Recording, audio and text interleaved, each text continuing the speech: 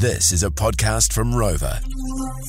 Over the holidays, had a mate come around and he told us a story about how wild a high school party went. So it was initially called the Virus Party, and they were trying to raise money because someone had put a virus onto the school's network while he was playing Counter-Strike, which I think is pretty entrepreneurial if you ask me. Apparently the school couldn't take the money, like, we cannot take this, and we're just kidding. Long story short, party got out of hand. The toilet, full in its entirety, clean, ended up on the driveway. Okay. Yes. So we're trying to fill the space in the voids and maybe have a little game here of your own theories of why you think the toilet ended up there. Bane reckons it was a bit. Tegan reckons a bit of wahine energy to get the toilet outside. Text it come through. This one says, I reckon what happened was someone tried stealing the toilet, but crashed the car in the paddock, then passed out on the driveway. So it's a combination of all those three things that happened at the party. Yeah. This one says, this is from Joel. Bathroom was too hot with too many people, so it was best to go toilet outside on the driveway with the fresh air. Fair enough, fair enough. And this one here says the host said not allowed to use the toilet inside, so someone at the party did a solid and sorted the problem out. That's a great theory. That's a great theory. Diesel Morena, welcome to the show. Morning, guys. Morning, Diesel. What's your theory about that toilet out in the outside? Since it's back in the Counter-Strike days, I remember there was a Jackass thing where they did a poo in front of everyone on the toilet.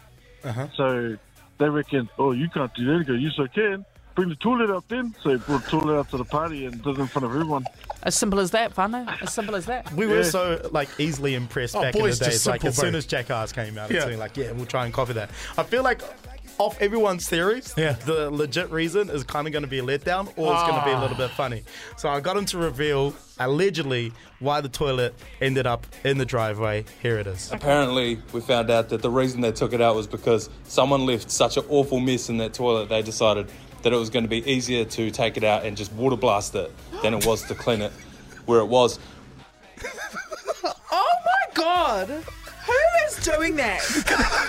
And not cleaning up after themselves. How bad that it needs to be what I water mean. blasted? I know. What the hell? Wait, can we also take I got this one, boys. I'm going in. Can we take No, but it's also the fact that someone, like, does no one have a toilet brush? Like, I just don't understand. No, but here's my thing. It's like, who's the person who took it out?